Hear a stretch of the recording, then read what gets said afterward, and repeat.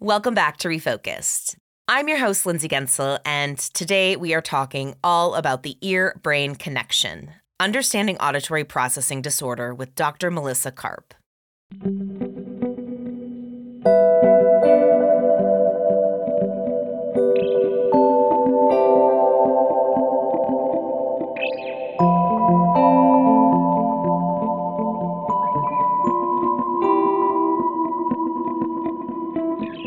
People with ADHD can absolutely have APD. They can coexist. They're both brain-based. With APD, it's harder to process sounds. With ADHD, it's harder to maintain your attention.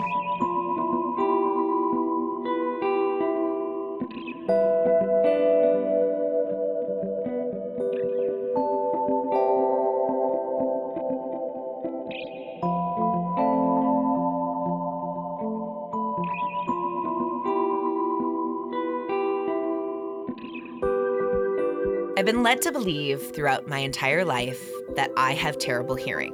Now, I have to preface this by saying it is likely I have bad hearing. I've worked in radio and television for so many years with big earphones on my ears and lots of sound coming through them, but that's more of a recent thing. I'm talking about going back to when I was very, very young.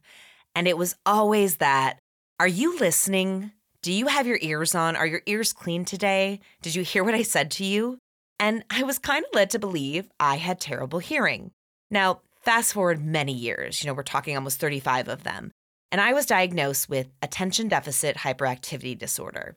And after going through the process of talking with my therapist and my medical provider and getting on a great regimen of medication that has made my life so much better, one of the strange little things I've become aware of is I actually think I have pretty good hearing. In fact, now that my brain is not as cluttered with so much stuff going on, stuff goes into my ears and processes in my brain in a much better fashion. Now, it's a complicated subject, so much so that when I reached out to today's guest and was like, hey, we want to talk about ADHD and hearing, she said, I'm all in, but I have to tell you, there's a lot to it. And then she said, why don't we start with auditory processing disorder? So that's what we're diving into with Dr. Melissa Karp on today's episode of Refocused. Melissa is a board-certified audiologist. She received her Master's of Science from Vanderbilt University, as well as a Doctor of Audiology from the University of Florida. And she shares her 25 years of experience with patients of all ages through her clinic, Audiology and Hearing Services of Charlotte. Auditory processing disorder is a communication disorder where the brain has difficulty processing sounds. And a lot of the symptoms, they overlap with ADHD symptoms, meaning sometimes a misdiagnosis can happen. You have APD, they give you ADHD. You have ADHD, they give you APD. But a person can have both APD and ADHD. And as you'll hear Melissa explain, it's her job to fine-tune the diagnosis as much as possible. And she walks us through what that testing looks like, what her patient is doing during it, as well as what she's looking for.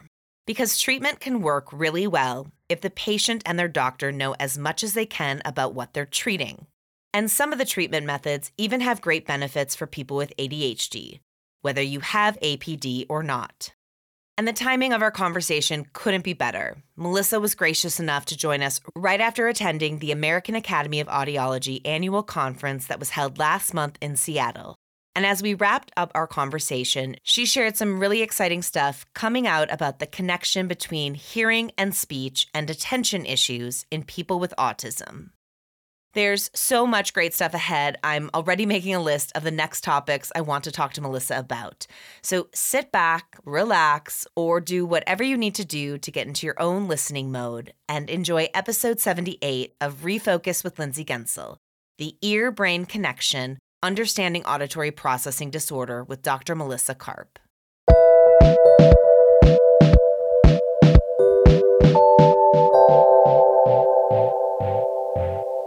I loved your excitement when I emailed you. You were like, yes, let's do this, but here's my thoughts on it.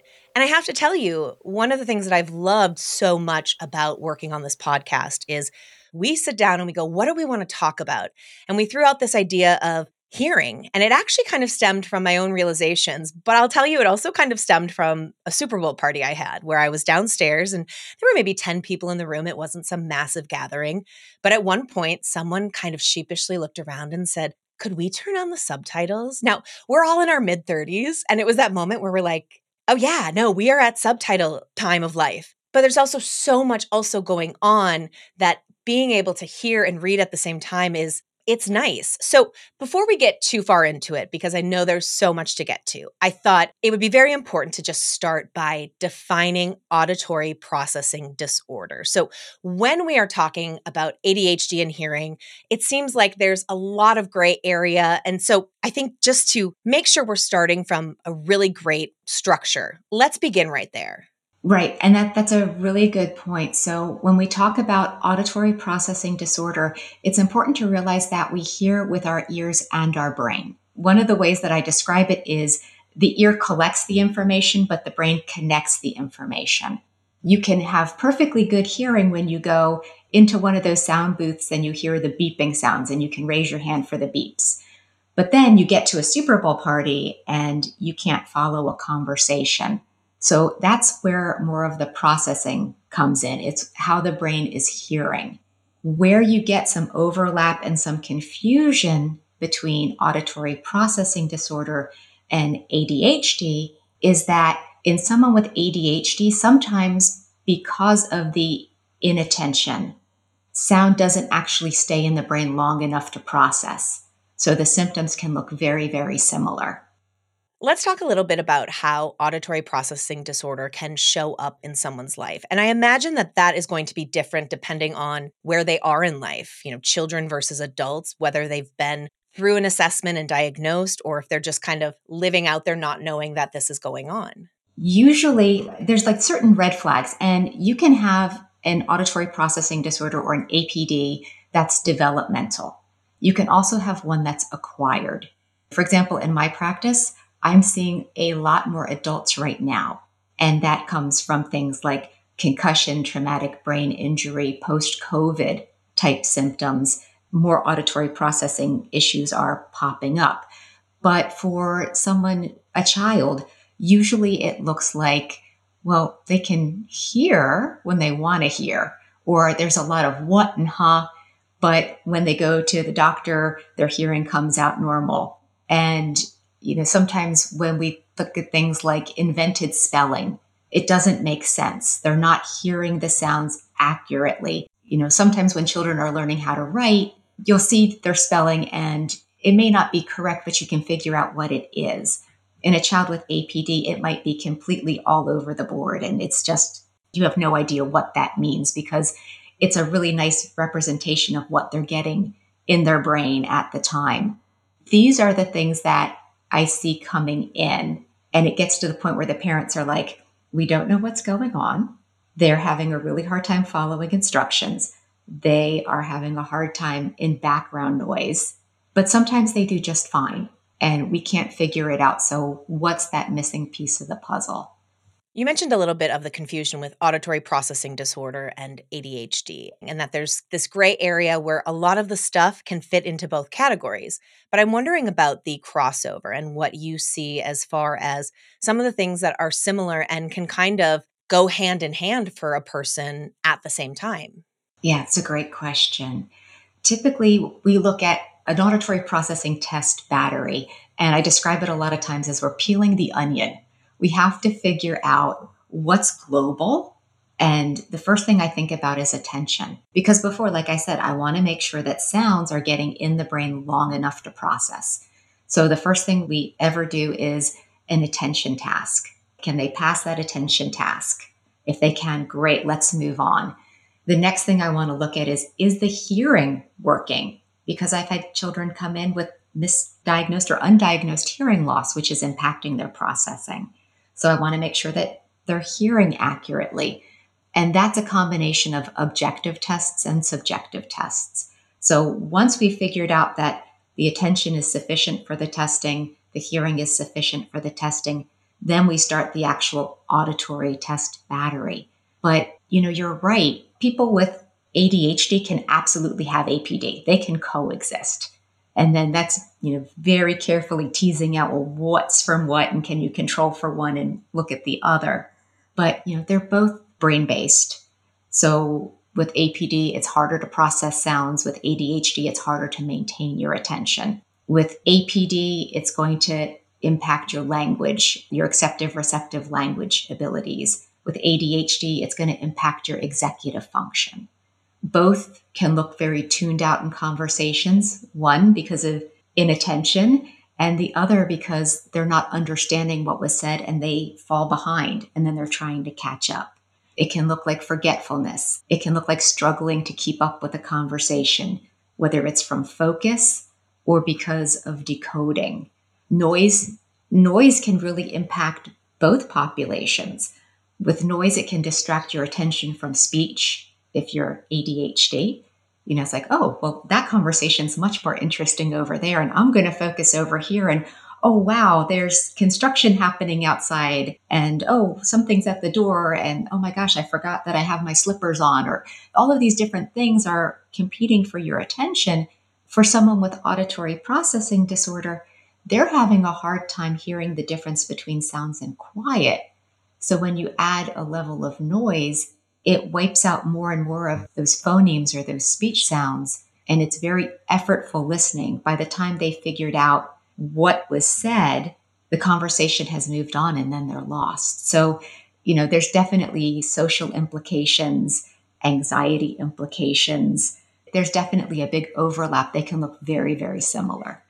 I'm nodding along. I mentioned that the realization that I think I have better hearing than I've always thought. But I will say the ADHD diagnosis and understanding how my brain works has also made me realize that I need to just give up trying to have meaningful conversations when I'm in a big gathering of people where I know everyone. Because as you're saying, I can hear every conversation happening in the room. And sometimes I'm able to focus in on the person that I'm speaking to. And it's not because I'm not interested. It's just that there is so much coming in from all different areas. It's like big old surround sound of everyone's conversations. And I've just kind of decided that maybe this isn't the best point to be having this massive heart to heart with someone where I'm trying to be really engaged.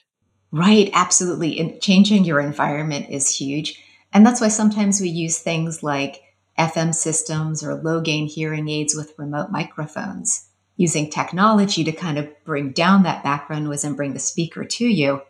But that conversation environment with a big party, that's hard for everybody. And it's really hard to focus on the conversation. That's when we talk about strategies for, okay, well, maybe we need to step to the side to have that conversation. Well, I'm relieved to know that I'm not alone in that. I'm wondering if you could just take a minute to kind of spend some time talking about sounds, because you say the word sounds, and that is very wide and vast, and there's a lot that goes into that. There's noise, and then there's words, and there's music, and there's all of the things that are happening around us. And a couple of days ago, we got my old Sega Genesis working, and we've been playing it. It's very fun to go back to our childhood, but I'm realizing we have always had soundtracks to our lives. There's just always noise added into things, and it's just gotten progressively more intense. It is a noisy, noisy world. Yes. So typically when I'm talking about sound, especially when we're talking about auditory processing, I'm talking about phonemes, and phonemes are the smallest unit of speech. So it might be a b or a d sound. And when you think about that, they're so rapid. We can have hundreds of sounds rapidly occurring, and our brain has to take all of that, organize it, and put it together and give it meaning. Whereas visually, we have a lot longer time to actually look at something and learn from it and take it in. It doesn't change. There's a great Nina Kraus book called Of Sound Mind, and she's got this analogy in there where she talks about if vision and hearing were the same, it would almost be looking at something saying, poof, it's a trailer, poof, it's a genie, poof, it's a bird, because it moves so quickly. It's so transient. So when we're thinking about sound, our brains have to be working well and accurate and automatic. If we're taking time to figure out what's happening, we're already getting behind. That's the sounds that I'm talking about when I'm talking about speech. The other thing we need to think about is sound has rhythm and melody and temporal aspects to it. So sometimes it's not just enough to hear the words, you have to infer the meaning. That's how you can tell if someone's joking or if it's sarcasm, or what's the difference between your inside voice and your outside voice. All of those things, all that nonverbal bits of sound we use every day without thinking about it. Yet there's a group of children and individuals that really need to be taught, okay, well, when your voice does this, that's a question. When your voice does this, it's a statement. And really being taught those things. The other thing I like to think about is incidental learning. We are constantly listening. Our ears are constantly on. We don't have earlids. So even when we're sleeping, our ears are open. We're taking in all of this sound. And that's how we learn. If you think about a toddler, no one ever taught a toddler how to say a bad word. That's incidental learning, from driving in the car with mom and coming up with, oh, darn it, but maybe not darn it. You didn't teach that. That's incidental. So if your auditory system isn't doing what it's supposed to do, you're missing out on a lot of social cues, conversations, information, and then that incidental learning. You mentioned getting behind. If you are pausing to try in the moment as someone is talking to you, and keep in mind, this can be a moment where you could say, hey, can you give me a second? But most of the time in life, it's not. An alarm is going off at work and the emergency system's going off, and you're trying to listen to something that is happening in real time, and there's not a pause button. You talked a little bit about some of the ways that it can hold somebody back, but how are you seeing it show up in life where it's really becoming detrimental for a person? So, a lot of times in education, we're not set up for people that have hearing disorders typically. And even in work. So, I see children and adults. And this is where technology can be a good thing. But I also think education for people who are speaking, how to use something called clear speech. And that's usually a recommendation for all speakers, is if you are talking to a class, if you are teaching, think about talking to Alexa or Siri. You have to be a little bit slower, a little bit more deliberate, and your articulation has to be there. Otherwise, you're not going to get the right signal. That's really going to help your listeners. Captioning has become wonderful. You mentioned that you wanted to put captioning on the television.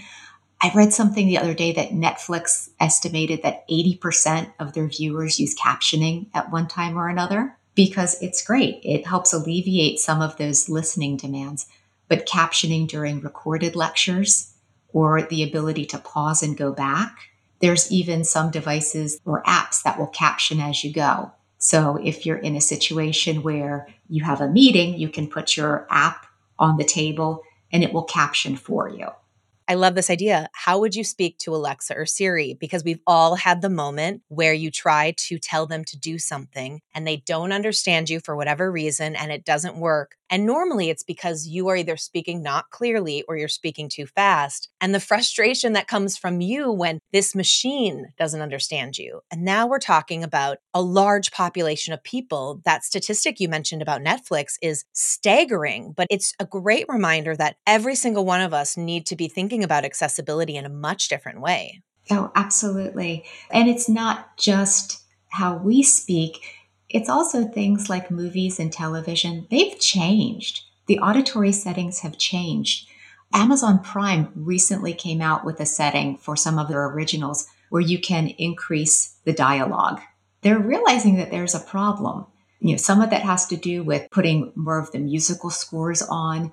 If you look at some of the older television programs, most of the times the actors were looking at the camera, and they've changed that a lot. Sometimes it's been changing in mics, having lapel mics on actors instead of the great big boom mics, because they're trying to keep it more authentic, but it takes away from some of the audio. So it's not your imagination, it's the audio quality on television and movies has changed over the years.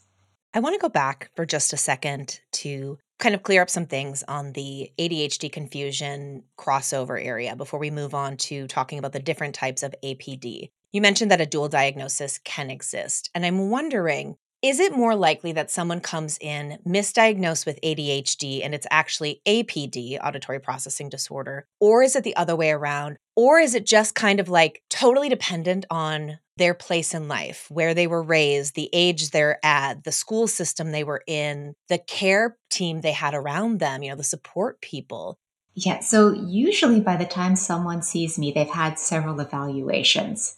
So they've usually had a cognitive evaluation or a speech language evaluation. There's been some reason why they're being sent to my office. Some of them already have a diagnosis of ADHD, and they say, well, you know what, medication hasn't worked. We've tried all these different medications.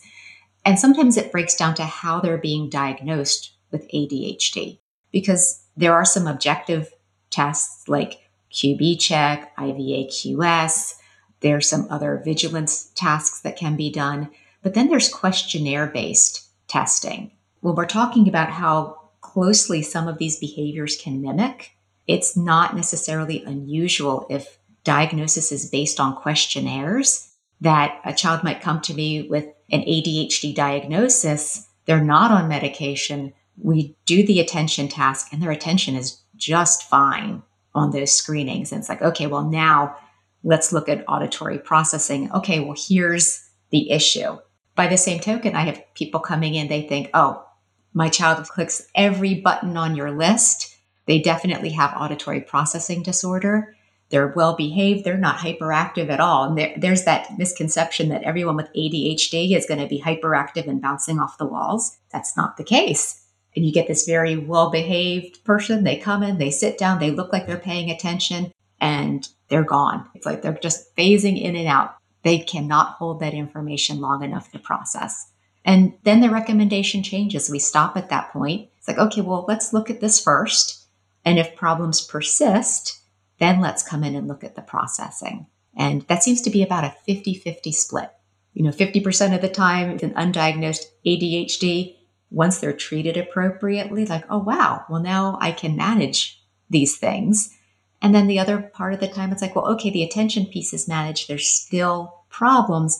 Now let's look at auditory processing. And, oh, okay, yeah. So now we need to look at this too. But that whole global attention piece is under better control, so we can really focus on working on the processing part of it. I'm hoping we can move on to the different types of auditory processing disorder. And I want to clear up one thing before we jump into those, because as I was doing research, I saw that there's auditory processing disorder and then there's central auditory processing disorder. And are those the same things? Are they different? Are they used interchangeably? And then feel free to just jump right into the other different types and maybe explain a little bit about the differences between them. It's really nice that you recognize that there are different types of auditory processing disorder, but the difference between APD and CAPD, it really depends on which article you read. Both are used interchangeably at this point. They both mean the same thing. But then inside the system, there are different types. So that's why we have a whole battery of testing. So the most common type of auditory processing disorder is called decoding. And that's really where the brain doesn't hear sounds accurately. Most of these people are going to act like they have a hearing loss, even though their hearing is fine, but you might see difficulty with phonics, articulation, accurately hearing the speech sounds, following multiple step directions. That's where that invented spelling doesn't make sense. There's another type of auditory processing disorder called tolerance fading memory. And that's a combination between auditory memory difficulty and speech and noise. So when you put the two together, it oftentimes will look a lot like attention difficulty, hard time following directions, speech and noise problems, a lot of distractibility. There's organization, which is how we organize and sequence what we hear and think. So expressing our ideas becomes more difficult, spelling reversals. It's a very labor-intensive process. So these are the people that they're thinking, and they've got to get the information, figure out the order, have it make sense, and spit it back out. And then there's integration, and that's really looking at how either both hemispheres of the brain work together or how our vision and our auditory system work together. And that impacts things like localization, where is sound coming from, hearing and noise, language deficits, taking parts to whole, and writing skills. So those are the really the main types, and each of them are treated a little bit differently. So it's important to, when you have an evaluation, not just is it there, but what are the deficits and what are the areas that need to be improved? We're going to jump to that just a second, but I want to ask really quick a follow-up on decoding. I heard you say phonics, and it Yes. immediately brings me back to learning to read and learning to write and speech. And I'm wondering how a person is taught that. Does that play a role in potentially how their brain processes things? Right. And I am not a reading specialist. So, I have to defer to my better educated colleagues on that area. But what I can tell you is making sure that children understand and can hear the difference in sounds, that they're not being told to guess, that they're not being told to look at pictures, that they're really hearing them and sounding them out. A lot of times, people who had multiple ear infections in childhood, and even if they're not infections, even if they just have fluid in the middle ear space, they have these times of temporary hearing loss. And when you have these areas of neural growth pattern and those auditory pathways are growing and being created, and you have this temporary hearing loss, this auditory deprivation at times, it can really change how you're able to hear and understand these sounds. The good news is that decoding actually responds very favorably to training. So that is a good thing. Let's talk about what gets somebody to this assessment. I remember going through the hearing tests as a kid in school, but I imagine that it's much deeper than that. The hearing test tells us one thing, teachers tell us another, the people we engage with on a day-to-day basis. And I'm saying this all about children, but that's not only the people that you are treating. So tell me a little bit about the referral assessment pipeline. How does a person find themselves in your office? What typically leads them there? A lot of times, either word of mouth or they find me online. They're Googling their symptoms like we all do now. And once you start putting all these things in, they go, oh, what's this auditory processing disorder? Sometimes I will get siblings and parents of a child that I've tested because the parent will look at the report and go, this is me. Maybe I have this. And I'll get them in my office that way. We get referrals from psychologists. We get referrals from the schools, other audiologists who don't do the testing. And that's a distinction too, that not every audiologist tests for auditory processing disorder. You might go to an audiologist and they go, okay, hearing's normal. That's great. But if you're having those functional deficits, it's something to ask about, or it's something to look at and see, where can I find an audiologist that's trained to do this testing? You mentioned families. Is there anything that points to a genetic connection for something like auditory processing disorder? I can tell you that I see it. I don't know that we've identified a specific genome or pattern, but we have an awful lot of families that come in and it's like family discount day. I've got 3 siblings, one parent, and they're all pointing fingers at each other. And, but it is kind of neat because then you've got these families that are working on strategies together. Well, I mean, the same could be said for ADHD. It can always be a family discount day when one person gets Right. diagnosed, the snowball effect. And I think, again, it's just not knowing certain things. You mentioned people Googling things. Like the internet can be a very messy place, but it's great for a lot of things like this. We didn't have access to things like this, and we weren't able to just see things laid out in front of us. It was much more of a difficult path for people to go down. Absolutely. I mean, if you pop into some of these Facebook groups, now, like you said, good and bad, there are some Facebook groups that have audiology professionals in there and they're moderated a bit, and you can get some really good information. You've got other Facebook groups that I actually tell patients, yeah, let's not look at that one. That one's, pushing their own program. Let's keep it to the things that we know and that we know that are effective.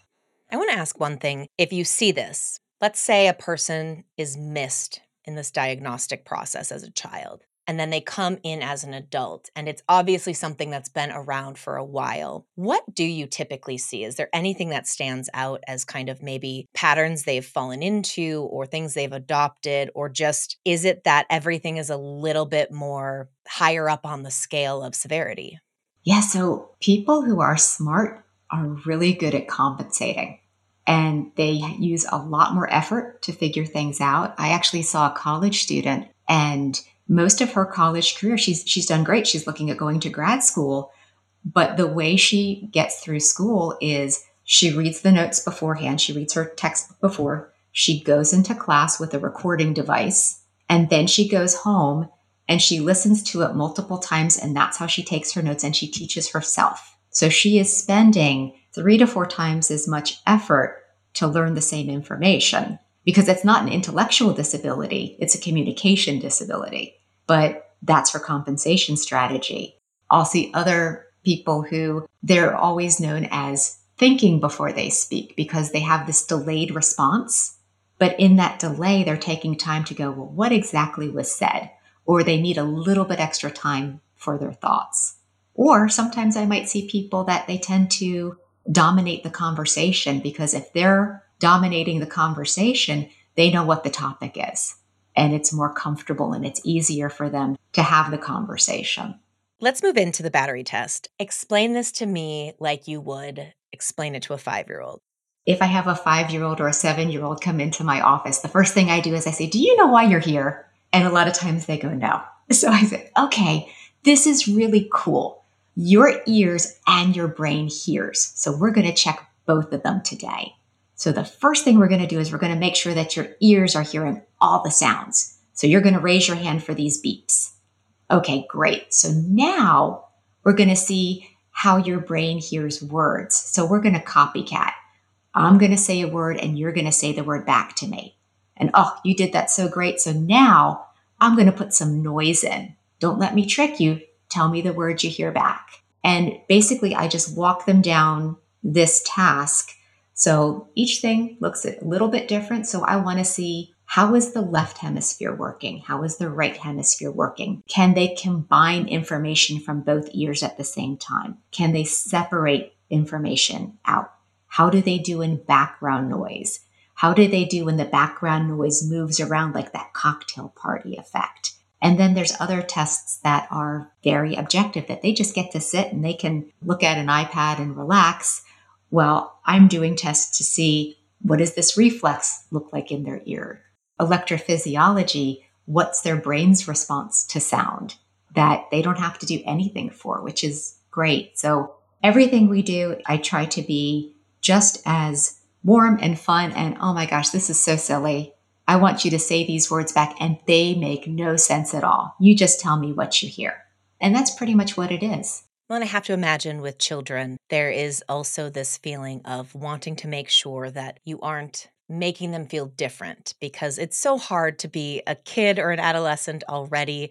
And then you throw in this thing where they feel like, oh no, something's wrong with me. And I think a lot of people who were diagnosed with ADHD, whether they were kids or adults, have dealt with that shame. And I think one of the things that's so wonderful about having conversations about this is like acknowledging that as much as we would like to think that every single human body, brain, nervous system, all of it is the same as the person standing next to us, we just know now that is not the case. And the quicker we get around to accepting it, the better it's going to be for those young kids who come into your office who feel like they're different.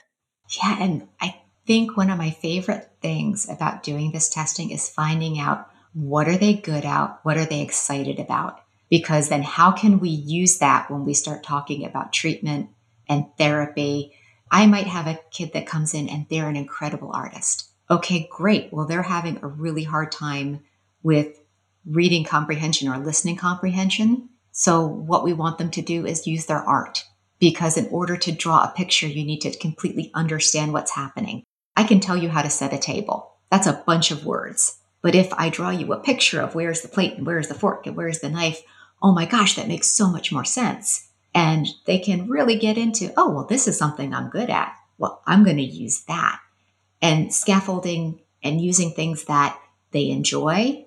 We use music and rhythm, anything that they like. You know, if someone's very active in sports, working on auditory memory, we might throw a ball back and forth. So finding things that are individual and enjoyable and that they can have a really good sense of self-worth and importance, because no one wants to feel like there's something wrong. And sometimes we talk about with the younger ones that we're going to get them some magic ears so they can hear better.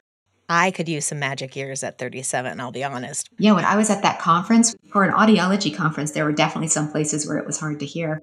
And I was sitting next to another audiologist and she said, oh yeah, I just grabbed a pair of hearing aids and programmed them for the conference. It's like, that was brilliant. I should have done that. I'm going to do it next time.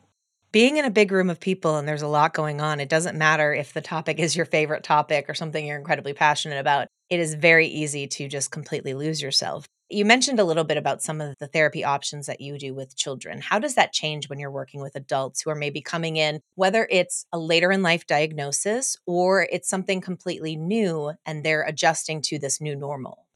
So, in my personal area, what I have found is that adults tend to prefer technology. They don't necessarily want to do the auditory training piece of it. Now, some do, and some do a great job with it. But more of them are likely to say, well, is there a device or is there something else I can use? They don't want to necessarily put in the auditory training. They tend to be more device heavy or device dependent, and that's fine. With children and adolescents, we really try to work with them on the training because my goal is to get them as independent as possible. So if we can actually remediate a decoding deficit, let's do that. Let's get them on a good path, and that way they don't need anything else. But yeah, adults are funny. They're like, oh gosh, I'm busy. I've got to go to work. I don't have time for this. I don't necessarily want to go to therapy, or they want a computer based program that they can do at home. And then they're terrible at follow up. Adults are more challenging than kids. Kids are easier, I think. I'm wondering if you could touch on the benefits of doing both at once. I imagine that there's some great benefits to doing both. There are. And one of the nice things is being able to look at some of that objective data, that how auditory training can actually change the brain. Taking the time and learning how to do these things and hearing the sounds accurately. So learning your phonemes, those speech sounds, and getting them quick and accurate. It's kind of like when you were in math class and you were forced to learn your times tables and memorize them, and you had to get them like super quick. And the reason you had to do that was you wanted it super quick and super accurate so that when you went on to higher level math, it was one less piece of cognitive information you had to hold. You could solve your math problems so much easier because you didn't have to think about it. That's the same thing with auditory training, is we're training the brain to hear those sounds quickly and automatically so that you can follow rapid conversation, so that you're not stuck trying to figure out, ooh, did they say deaf or did they say death? And which one makes more sense? And how can I pull from my receptive vocabulary to fill in those blanks? Being able to do that without a device is awesome. Having a device, there's no shame to that. I think it's great to have that with it. But everything that you can do in your own power, changing your brain for the better is always a good idea. You mentioned empowering children, young adults to be able to do it on their own. I'm wondering how that looks as they start to grow into adulthood and how that therapy continues and when it starts to change and what it might look like for someone in the sense of like continuous care. There are certain types of auditory processing disorder that work really well with therapy, and it's a set course of therapy and they graduate. There are other types of deficits that will require more training in compensation mechanisms and strategies and accommodations. So, where you might have someone that just has a decoding deficit and they can go through training and graduate, you may have someone that has an organization deficit and they may always need a little bit of extra time, or they may always want to do some pre learning before they go into a situation. Or with integration, they may always have a harder time with some of these skills. So they may want to use a device, or they may always want to sit at the front of the classroom. That's something that we always talk about. What's prognosis? And when you have that test result in front of you, this is the map and this is where we're going to go. These are the things that I think they're going to do really well with. These are the things that we're going to teach your child, and you need to work with your child to advocate for themselves, advocate for where they need to sit, be able to comfortably say, I heard XYZ. What was that last word? And make sure that they get all of the information. Certain things don't show up as much in elementary school, but once they go to middle school, high school, college, the classes get bigger, the information gets faster. So someone that may not need as much accommodations in middle or high school, when they go to college, they might go, oh, wow, there's 100 people in this class. I haven't used FM before. I think now I really need some help. And having them recognize that there are going to be these times that what's available, how to go about getting it, who to talk to at the university level or at work, who to talk to for accommodations, because there are accommodations. I love that you are empowering people and educating them on their accommodations. I want to ask one thing really quick on the crossover. So, you have somebody who has a dual diagnosis with ADHD and auditory processing disorder. Are there specialized treatment plans that kind of combine certain things that will help on both sides of it? Well, I mean, there's going to be certain things that help regardless. Someone that speaks clearly, reducing the background noise, working on the speech sounds, working on taking breaks. There's something very real called auditory fatigue, where if you're working hard to focus, whether if you're working hard to focus from ADHD or you're working hard to focus because you're listening to these speech sounds, you need breaks. Our patients are aware of how can you tell when your attention's starting to wane? How can you tell when you need a break? And what do you need to do at that point? There's going to be strategies that are helpful for everyone. The main thing we think about with ADHD is, as much as possible, how can that be controlled? What are the pieces that you can control? So for some people, it's medication. For other people, it might be, okay, before I sit down and study, I'm going to go lift weights or I'm going to take a run because that helps get me centered and I can focus better. So it really depends. And that's where so much of it's individual. I do see some people have these lists of, here's your accommodations for APD, here's your accommodations for ADHD. It's not a homogeneous population. We really want to make sure that we're fitting the deficit to the therapy or to the accommodations and the recommendations, because it's not going to work for everyone. As I mentioned, you just returned from the American Academy of Audiology annual conference in Seattle, and I want to hear about some of the stuff that you're excited about, but I do also want to ask, is that something where the connection and the possible crossover with ADHD, is it mentioned? Is it talked about? Because you have to kind of be on your toes to be able to distinguish some of these things. And so I'm just wondering from a big picture if that's being mentioned.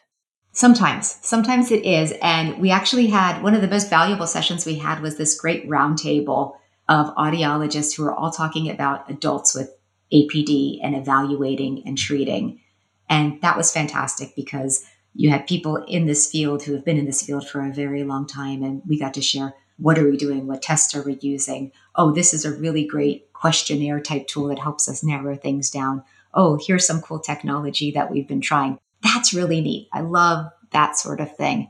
As far as new research coming out, one of the talks I really enjoyed was actually not necessarily about APD and ADHD. It was more about speech and noise and people on the autism spectrum and how some of the neurological gating, they were checking some of these electrophysiology measures and they could see that in people with autism who were having problems with speech and noise, that there was less attention there. So the theory is that if you treat attention in someone with autism, that you might be able to help with speech and noise. So again, preliminary, but it was nice to see that we're branching out behind just what is APD. And we're looking at all of these other conditions that can overlap, but whether it's autism, sensory processing, ADHD, specific learning disability. There is so much out there. And also, I would say that when an audiologist writes a report about auditory processing, yes, there are different types of APD, but it's so important that you write your report and you make sure that it's understandable for the educators and the people in that person's life. And that you talk about what are their strengths and what are their weaknesses so that educators have a better idea of what they can be doing on their side. Psychologists have a better idea of what they can be working on. If you've got OT involved, they know what they need to be working on. So it can be a really good multidisciplinary group, but everyone has to try and get on the same language. So yes, we have all of these different terms and acronyms and things like that. But at the end of the day, really describing where the breakdown happens and coming at it from any direction we need to is what's important for the patient. Well, I'm really glad to know that all of those things are being talked about. I love the connection with autism because right now we're seeing an influx of people who kind of found themselves on the neurodiverse spectrum because of an ADHD diagnosis and are now seeking out an autism diagnosis. It just makes me so excited about the future and just being able to make things better for people because we know what it's like when people are treated properly, and it's so important to get them there. And so, Melissa, thank you so much. This was wonderful, and would love to have you back on Refocused again. Oh, well, thank you so much. I really enjoyed talking with you. I hope a lot of people get some clarity and figure out where they need to be and who to help.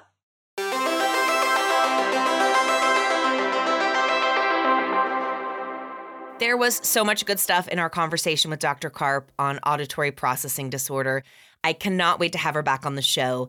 In the meantime, I'm going to be doing some digging on the whole ear infections as a kid news that she delivered because that was definitely me. I do want to wrap up this episode by quickly sharing some of the strategies Melissa mentioned when it comes to dealing with noisy environments. The first, eliminate as much background noise as possible. If you're in a class or a conference, Melissa suggests sitting in the front of the room, close to the person speaking, and make sure to utilize FM systems whenever possible. Ask about accommodations. They are there. Record your meetings or your classes or lectures and listen back to it while reading your notes. And it's incredibly important to work on developing a comfort level with asking people to repeat what they said until you're clear. You shouldn't have to guess. Which leads me to the importance of using clear speech. I talk too fast. I know it. And it's something I'll be working on from here on out. Remember, when you're speaking, pretend like you're delivering instructions to Alexa or Siri, and then think of how annoying it is when they don't understand you. That's what it can be like for a person with auditory processing disorder. And we can easily ease that frustration by making small, meaningful changes right now.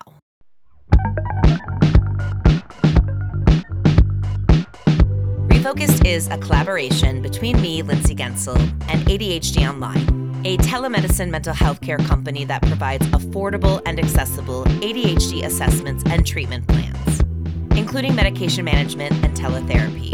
To find out how they can help you on your journey, head to ADHDonline.com. A huge thanks to our managing editor, Sarah Platinitis, who was instrumental in building this conversation on auditory processing disorder with Dr. Melissa Karp. Sarah is the yin to my ADHD brain yang, and we're so lucky to have her working on the team. Our coordinating producer, Phil Rodeman, makes recording and producing these interviews a breeze, and I am so happy he came out of retirement to give podcast life a go. Al Chaplin is our go-to for all things social media, and I love what they've been creating for us. Make sure to go check it out and give it a like at RefocusPod. A big thanks to Masonelli over at Dexia in Grand Rapids, Michigan, for all of his help in getting our videos ready to share with you guys. Refocus couldn't happen without my partners turned friends at ADHD Online. High fives and hugs to the ones I bug the most: Keith Boswell, Claudia Gotti, Melanie Mile, Suzanne Spruitt, Trisha Merchandunny, and the entire team at Mentavi Health and ADHD Online. Our show art was created by Sissy Yee of Berlin Grey, and our music was created by Louis Inglis, a singer-songwriter from Perth, Australia, who was diagnosed with ADHD in 2020 at the age of 39. Links to all of the partners we work with are available in the show notes. To connect with the show or with me, you can find us online at RefocusPod as well as at Lindsay Gensel. And you can email the show directly, hello@refocuspod.com.